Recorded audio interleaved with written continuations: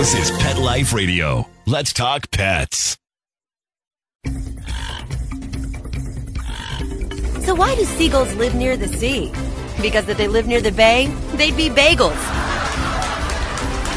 Welcome to Wings and Things, where you'll find real answers to real questions about everything you want to know about pet birds. Care, feeding, bird products, travel, and more.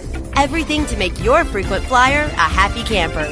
From parrots to parakeets, cockatiels to cockatoos, you'll have a bird's eye view of everything there is to know about your fun, feathered friends. So, spread your wings and get ready to fly on Wings and Things. Welcome to Wings and Things on Pet Life Radio. I'm your host, Barbara Heidenreich from Good Bird Inc. Robin Shawokas has the week off. This week we have special guest Rebecca O'Connor, author of A Parrot for Life. We'll be right back after these messages. Sitting on a branch overlooking the parking lot, the pigeons watched as a Mercedes pulled in below them. "What do you think?" one bird said to the other. "Should we put a deposit on that car?" Stay perched. Wings and Things will be soaring back right after these messages. What if you could protect the life of your cat with something so simple and affordable that you already use every day? Get ready for the evolution of kitty litter. It's Pretty Litter. Along with all the features you've come to expect from your kitty litter, Pretty Litter's patented and scientific formula will also monitor your cat's health and detect illnesses early while providing industry-leading odor control. 2 kitty litters, same cat, same price. But there's one important difference. Pretty Litter reacts to your cat's waste by detecting health issues simply by changing color. And the key is that Pretty Litter detects these issues before your cat shows symptoms of physical illness or pain, likely saving you major dollars in vet bills while protecting the health of your cat. What do you think, little guy? Ready to switch litter? Pretty Litter. Colorful insight into your cat's health. Go to prettylittercats.com/cat101 or use coupon code CAT101 to get 20% off your first subscription order.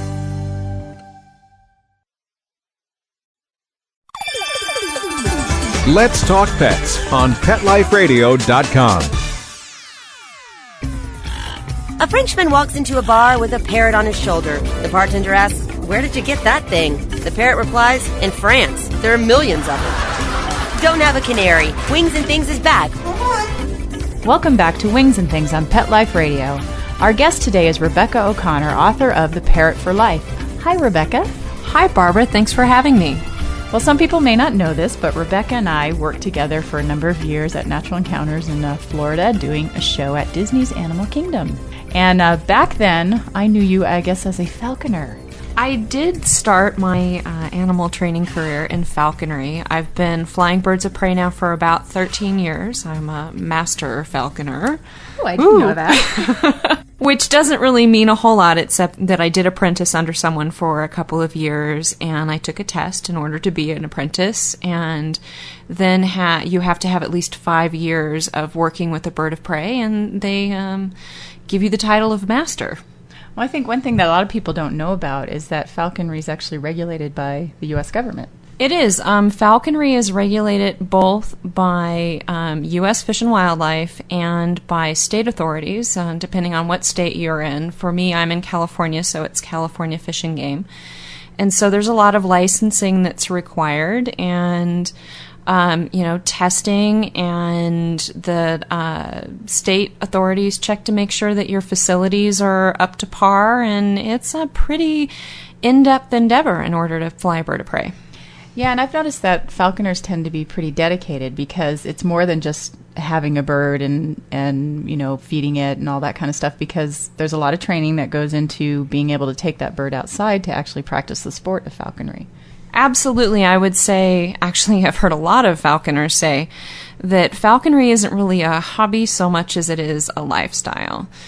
You end up sort of changing your whole life around how you can best set yourself up to fly a bird on a day-to-day basis. For example, you really need to have a job that will make concessions for the days when your falcon flies away and you can't come in at 8 o'clock in the morning. So it's definitely a lifestyle choice. Yeah, and one of the things that a lot of people may not know about is that when you fly a falcon, typically people are putting radio telemetry on their birds, which helps you recover them. Theoretically, it does help you recover your bird.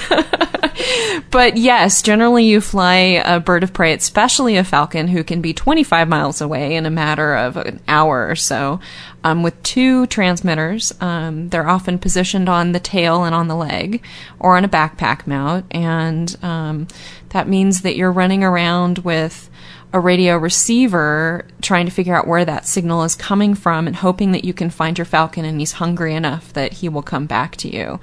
And worst case scenario, you're renting a plane to fly around the state and figure out where that signal might be. So we were right when we said that falconers tend to be pretty dedicated to the sport. Good point, Barbara. If you're renting a plane and all. I know we're going to talk about your writings and things like that, but I think it's really interesting for people to learn a little bit about falconry because most people may not be familiar with the sport. But one of the things that I think is really fascinating from a training perspective is that many falconers will use a dog in conjunction with the bird. And there's an interesting dynamic that goes on there. And I know you hunt with using some trained dogs that work with your birds as well. So maybe you can share a little bit about how that works and what goes into training those animals to work together. Sure. I mean, I was an exotic animal trainer, falcons, parrots, mammals, for, I don't know, maybe 10 years before I got my first dog. And I know you can relate to this, Barbara. You get a dog and you're like, wow, a dog actually wants to do what I'm training it to do. They're so much easier. But it is a fascinating dynamic when you insert a dog into your falconry. I wouldn't do it without a dog now. My dogs are basically trained to sometimes discover the game and point it out. Oftentimes, I'm hunting ducks, and the dog's job is to get the ducks off the pond, because if there's a falcon above the ducks, they have no desire to leave.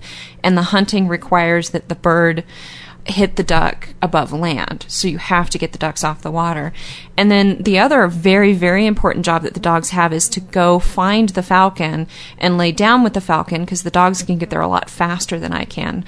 Contrary to what most people guess, the falcon does not bring the food back to me. He's out in the field wherever he caught it. The dog goes out, lays down with the falcon, and makes sure that eagles, coyotes, larger falcons and hawks don't eat my falcon before I can get there. So it's an interesting dynamic, but the falcon figures out that he is more likely to catch prey when the dog is there, and the dogs figure out that they're more likely to get a tasty tidbit like some quail or whatever happens to be in my pocket if they work with the falcon. So it's a really neat dynamic. And I've heard that falcons can learn to recognize their own dog. So if there's other animals in the area, they stick close to their dog. They don't necessarily go follow someone else's dog. Absolutely. I mean, they're so visual, and dogs, every breed, every individual looks really different.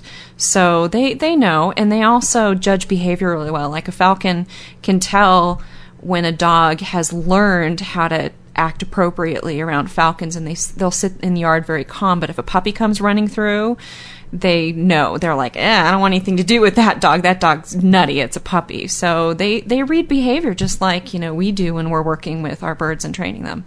I have to say, it's been the few times I've been able to be out in a field with a falconer, it's a really interesting learning experience, because you see that relationship between the bird and the dog. And so that bird's up there in the air, working the air, watching the dog working the ground, and you're out there along for the ride as well, but of course a part of the training as well. And it's just such an interesting experience. I think it's a really valuable thing for people who want to learn a little bit more about training to watch that interaction happen. So one thing I wanted to have you explain a little bit is just exactly maybe a little history about falconry and how it came to be, perhaps, and why people participate in the sport, and that it is, actually a way to acquire food for the falcon as well as for the falconer if you eat game. Well, I think initially falconry was really about bringing meat to the table. I mean, way back when, no refrigeration, what you caught you had to eat right away, no firearms. A falcon made good sense, or a goshawk, or whatever you happen to be flying.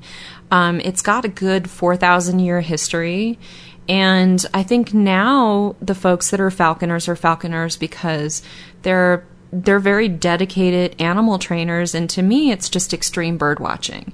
It's an opportunity to get out into the field and see not only what a bird of prey would do in the wild, but what the species that bird of prey hunts would do in the wild. It's just as exciting when the falcon catches nothing as when he catches something, because I see, ducks or whatever my quarry is at the moment do amazing things to evade the falcon that, makes them my heroes instead of the falcon. So it's a really neat perspective. And it does in a lot of ways really inform the way I train parrots. Explain that a little bit. How has it influenced? We should probably jump into some of that now. How has it influenced the way you train parrots? Well, since I come from a background of flying a bird of prey, which at any given moment I can lose and have to go rent a Cessna and spend 2 days flying around finding it, that has really convinced me that the very best way to train is through positive reinforcement. Unlike parrots, the falcon is not a social species. He doesn't necessarily want to be around me for a head scratch or for my nice company. He is willing to spend time with me because I have convinced him that I am the very best way to get a meal. So that means that any mistakes I make in his training, whether that, be being heavy-handed using punishment, doing anything that's considered a negative to him, has a very dramatic influence on my relationship. So coming from that background, it's hard not to walk into a relationship with a parrot without worrying that anything negative will affect that relationship. It's made me ultra sensitive to always using the positive. Well, and what a great learning experience. I think most people don't have that opportunity to learn how valuable it is to be careful in the way you interact with the parrot, and that heavy-handed approaches maybe in the home mean you might get bit, or maybe the bird goes to the other side of the cage. But for you, as you're saying, it means I might be chasing my bird for 3 or 4 days out there in the wilderness. Or more than that, I might actually get my falcon killed. I mean, he's got a pretty dangerous occupation. Being a bird of prey that's hunting, he could lose his life flying through power lines, crossing the street, getting caught by a bigger predator. And if I make a training mistake and he flies off, he has more opportunities to get himself into a bad situation. So for me, using positive reinforcement is a matter of life and death. Absolutely. And obviously, positive reinforcement has been a part of your training for your animals in your home. But as we mentioned earlier, we met doing bird shows at Disney's Animal Kingdom, but you also worked on other shows with other species of animals. Maybe you can share a little bit about those animals you worked with. Sure. I've worked with just about every species of bird I can think of, but I've also worked with I had a really fantastic opportunity to raise a cheetah who worked with a Labrador. So, falcons and bird dogs, cheetahs and bird dogs, it all comes together somehow. But my understanding, too, and you can probably elaborate on this, is that was also a sporting thing way back when, that cheetahs were raised with dogs so that the kings with the cheetahs out hunting. Is that correct? Well, the cheetahs, they did actually hunt with cheetahs. Actually, there are some people who still do hunt with cheetahs. Cheetahs are a very different sort of cat, a little bit more prone to being willing to interact with human beings as opposed to other cats. Plus, they have, they're really built for speed. And yeah, in India and in the Middle East, they did, hood cheetahs just like you hood a falcon, and they would take them out, unhood them, release them to go catch, I think primarily gazelles, jackrabbits, things like that. So I don't know that they may or may not have had dogs involved in that, but the cheetah and the Labrador that grew up together, and they had a really neat relationship. So again, a very different perspective on training animals. And I should mention, if you are ever in Southern California and go to the San Diego Wild Animal Park, they do a presentation down there with their cheetahs where it's a little extra fee, but you get to see how the cheetahs run for prey, and they also have their dog companions with them that they actually live with in the same enclosure. And usually when they do that demonstration, they also do a falcon lure flying demonstration as well, as long as it's not too hot of a day out there. So you get the experience of the king's hunting party, I believe they call that experience. So pretty cool. Well, we don't want to forget that Rebecca is a world-famous author. So what I think we'll do is we'll take a little break, and when we come back, we're going to talk about all the wonderful things that Becca has written, and we'll touch base on that in just a few minutes. Stay perched. Wings and Things will be soaring back right after these messages. Put on a perfectly possum pet party. Having an awesome birthday or adoption day celebration for your four-legged friend? Or just want a fun excuse to throw a fun party with your friends from the dog park? Deck out your party with Molly and Bandit Pet Party accessories. Party products designed specifically for pets. There are wearables, including adjustable pet party hats, bow ties, and tutus. The photo prop kits include funny glasses and hats. The party supplies and decorations include coordinating table covers, party banners, cake decorations, and treat bowls, cups, and bags. Everything you need to create great memories and Instagram-worthy photos. They're available in 2 colorful themes, tropical and fireman. It's a dog's life. Celebrate it with Molly and Bandit Pet Party at mollyandbanditpetparty.com/petlife. Let's Talk Pets on PetLifeRadio.com. A Frenchman walks into a bar with a parrot on his shoulder. The bartender asks, "Where did you get that thing?" The parrot replies, "In France. There are millions of them." Don't have a canary. Wings and Things is back. Welcome back to Wings and Things on Pet Life Radio. I'm your host, Barbara Heidenreich, and I have Rebecca O'Connor with me today, and she's the author of A Parrot for Life. Now, we've talked a whole bunch about all her experience working with birds and other animals and animal training, but many people know her as an author, and many people don't know that was really kind of your first love, wasn't it? You know, my first loves were sort of a combo thing. My family always jokes with me about how my life's all about birds and words. I grew up bringing home baby birds as soon as I was old enough to find fledglings and drive my grandparents who raised me nuts bringing home baby birds, but I also loved to write, and started out as an avian science major at UC Davis, but had a little bit of difficulty with chemistry and calculus. Hey, I went to that school too. I know the classes you're talking about. Oh boy. But so I ultimately changed my major to English, and I have a bachelor's degree and a master's degree in creative writing, so I do spend a lot of time writing, and I have 9 books published now. Ooh, now most of us know A Parrot for Life, and we'll talk more about that in just a minute, but tell us about some of these other books, if you can remember all 9 of them.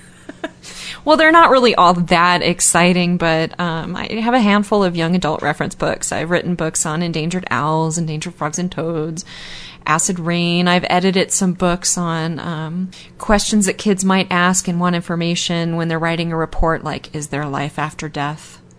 How should the world deal with natural disasters? I also wrote a romance novel, Falcon's Return. Was that your first piece of fiction that was published? Yes, it was, yeah. And I think you might remember me deciding that I was going to finish my first book, and I thought that it would be fun to write a romance novel, and I finished it, I think, while I was working at putting together and running a show at Toledo Zoo. And I finished it, and lo and behold, someone published it. But A Parrot for Life is my second most recent one. I just had a book come out on finches, too, from TFH. So let's talk a little bit about Parrot for Life. Why did you write Parrot for Life in the first place? What inspired you to write that book?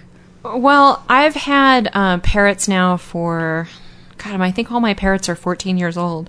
And I really wanted to write a book, the sort of book that I would have loved to have had when I first got my parrots. I wanted to write something that was a little bit more approachable, that felt like, you were sitting in your living room having a conversation with a friend who was trying to give you advice on their experiences and what you should do. But I also was really dedicated to getting the very best science and the very best information that I could. And obviously I've written reference books, so I was able to do my homework, and I was hopeful that with my degrees, it would be a really approachable, well-written book. And then I was fortunate enough to have a lot of great friends like you, Barbara, and Susan Friedman, and a few other people who read through the book and gave me advice and thoughts, and whipped it into the best shape I could. And as I think I've heard, it's one of the best-selling parrot books out there right now. It is, right behind your books, but... But it's doing fairly well, and I'm hopeful it'll be out for a while. It'll be great. Yeah, well, I think it will have a very long shelf life, and it's actually a required reading for some rescue organizations like the Gabriel Foundation and Parrots First. Isn't that one that you work with quite a bit in LA? Yeah, Parrots First, a great organization. I do foster birds from them from time to time. But that's really exciting to me. That makes me feel like I sort of achieved my goal, and without the idea that other people are picking it up and going, oh, this is what we want the first-time bird owner to read. That's so exciting to me. And fostering birds, I think, what a great education that is for you as far as more experience training birds that you have never met before, that who knows what their history might be, and you have to start from scratch and figure out how to create a relationship with that animal, do some training so that hopefully it'll be a nice adoptable pet for somebody. It's a great experience and a wonderful challenge. And of course, sometimes the birds turn out not to be the best pets for people. And it has taught me a lot of things, and one of them has been a big reminder that, yes, you can train anything, but the question is it worth your while? I have had a parrot come through that I probably could spent a year and really worked with that bird and made him the perfect pet, but he was much more interested in being with birds, so that ultimately, might have been a better situation for him. So it's a great training experience. I've had that question before too, that have you ever found a bird you can't train? And that's such a difficult question because I feel the same way. There's always some progress you can make, I think, with almost any of them. But there's that question of, is the amount of time that you would invest in that be enough to get you where you might need to for that animal to actually be in somebody's home? And is that realistic for somebody that might adopt that animal? Or as you're experiencing with that one bird, is a different situation more suitable for that particular animal? Right. Well, and for this particular bird, it turned out there was a place that he could go with a bird. I mean, they weren't breeding birds, but he had the potential to go live with another yellow-collared macaw, which I really felt was a better situation for him. I mean, in his body language, it was very clear to me that he was much more interested in, and his behaviors were much more healthy when he was spending time with other birds as opposed to having me press myself upon him. Mm-hmm. So, yeah, you can train anything, but is it always in the bird's best interest? Maybe not. Right. But of course, if you've got a beloved parrot at home that's going to be with you for a long time, I sometimes think, well, you know what? You got 40, 50 years to train, so might as well do a little bit if you can. Absolutely. If you love the bird, then every moment you spend training it is not only worth your while, but a great deal of fun. Yeah, and good payoff for you in the long run. So one thing you mentioned you've had parrots for about 14 years, but I don't know if everyone knows about your parrots. So tell us a little bit about the parrots you have in your home. Well, I have 3 parrots. Of course, I just mentioned I have the occasional foster parrot that passes through and the occasional foster dog, too. But I have an African gray parrot, Ty, a Senegal parrot named Loki, and a red-bellied parrot named Bally. And like I said, they've been with me for about 14 years, and they are a constant source of amusement and amazement to me. And I know your African gray talks in your voice exactly because I've heard it. And says some very embarrassing things, too, I might add. Oh, will you share? Makes for good radio. Come on. Well, it is really embarrassing when you walk by your parrot with a bottle of beer and he burps. I claim that ex-boyfriends have taught him to do that, but most people know better. He does say pretty much everything stupid that I say. I like to think that I'm very pragmatic and serious, and when your bird says things like, I'm a chicken hawk and you're a chicken, it's really hard to convince people that you're a serious individual. Because we know you've been walking around your house saying that. Exactly. Well, we need to tell people where they can find your book. Where can they find A Parrot for Life? You can find A Parrot for Life in PetSmart, Petco, on Amazon.com. And if you have any local boutique parrot stores, you might be able to find it there as well. And you do have a website, don't you? I do. It's www.RebeccaKO'Connor.com. Or you can just Google Rebecca O'Connor and it'll pop up. But is it better to have Rebecca K. O'Connor in that Google to actually find you? I'm the number one hit if you put in Rebecca O'Connor. Well, fancy that. And, of course, on your website you have things, obviously, about your books and your other books, too, not just A Parrot for Life, your romance novel, and some of your falconry stuff. And as I understand, you have a blog as well? Mm-hmm. I have a falconry blog that's been up for about 5 years now. So if you're interested in reading some more about falconry, you can click on the falconry link and it'll take you there. And there's also a page on parrots and a page on my books. Great. You ought to check it out. Well, we're happy to have Rebecca here, and she's going to give us our training tip of the week. But before we get there, I'm going to tell you about a few upcoming events. On November 1st, there's a Parrot Behavior and Training Workshop in Shreveport, Louisiana. And then on November 8th and 9th, Robin and I will both be in Austin, Texas to teach a parrot training and enrichment weekend. We still have a few spaces open for that, so join us for that. Then into 2009, we both get to take a little break for the holidays. But in 2009, I will be in Old Saybrook, Connecticut, teaching a flight training seminar at the Featherlust Farm Bird Store. And then following that, in April, on the 18th and 19th, I'll be in Barrie, Ontario, Canada, teaching with Susan Friedman, doing a parrot behavior and training workshop. That'll be a 2-day event. And then on May 9th, I will actually be in Finland teaching a 2-day seminar. Some more events in May include a seminar in France and also in Portugal, and I'll have more details up on that on my website pretty soon. And let's see, we've got some more. Oh, yes, the Best Parrot Conference, the Behavior Enrichment Science and Training Conference in Edison, New Jersey, hosted by Good Bird Inc. and the Leather Elves. That'll be May 29th through the 31st, so mark your calendars for that one. We know we're telling you in advance, but we want to make sure you're there. And then again, reminders to visit the Rebecca K. O'Connor website, RebeccaKO'Connor.com, GoodBirdInc.com, TheLeatherElves.com, and you can always get more information on the Best Parrot Conference at BestParrotConference.com.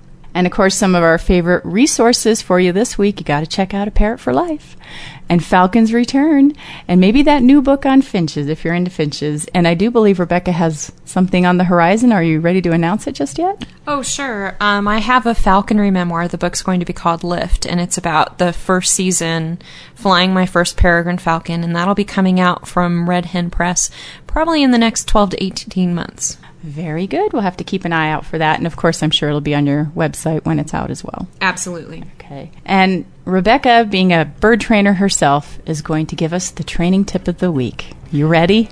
I think so. Okay.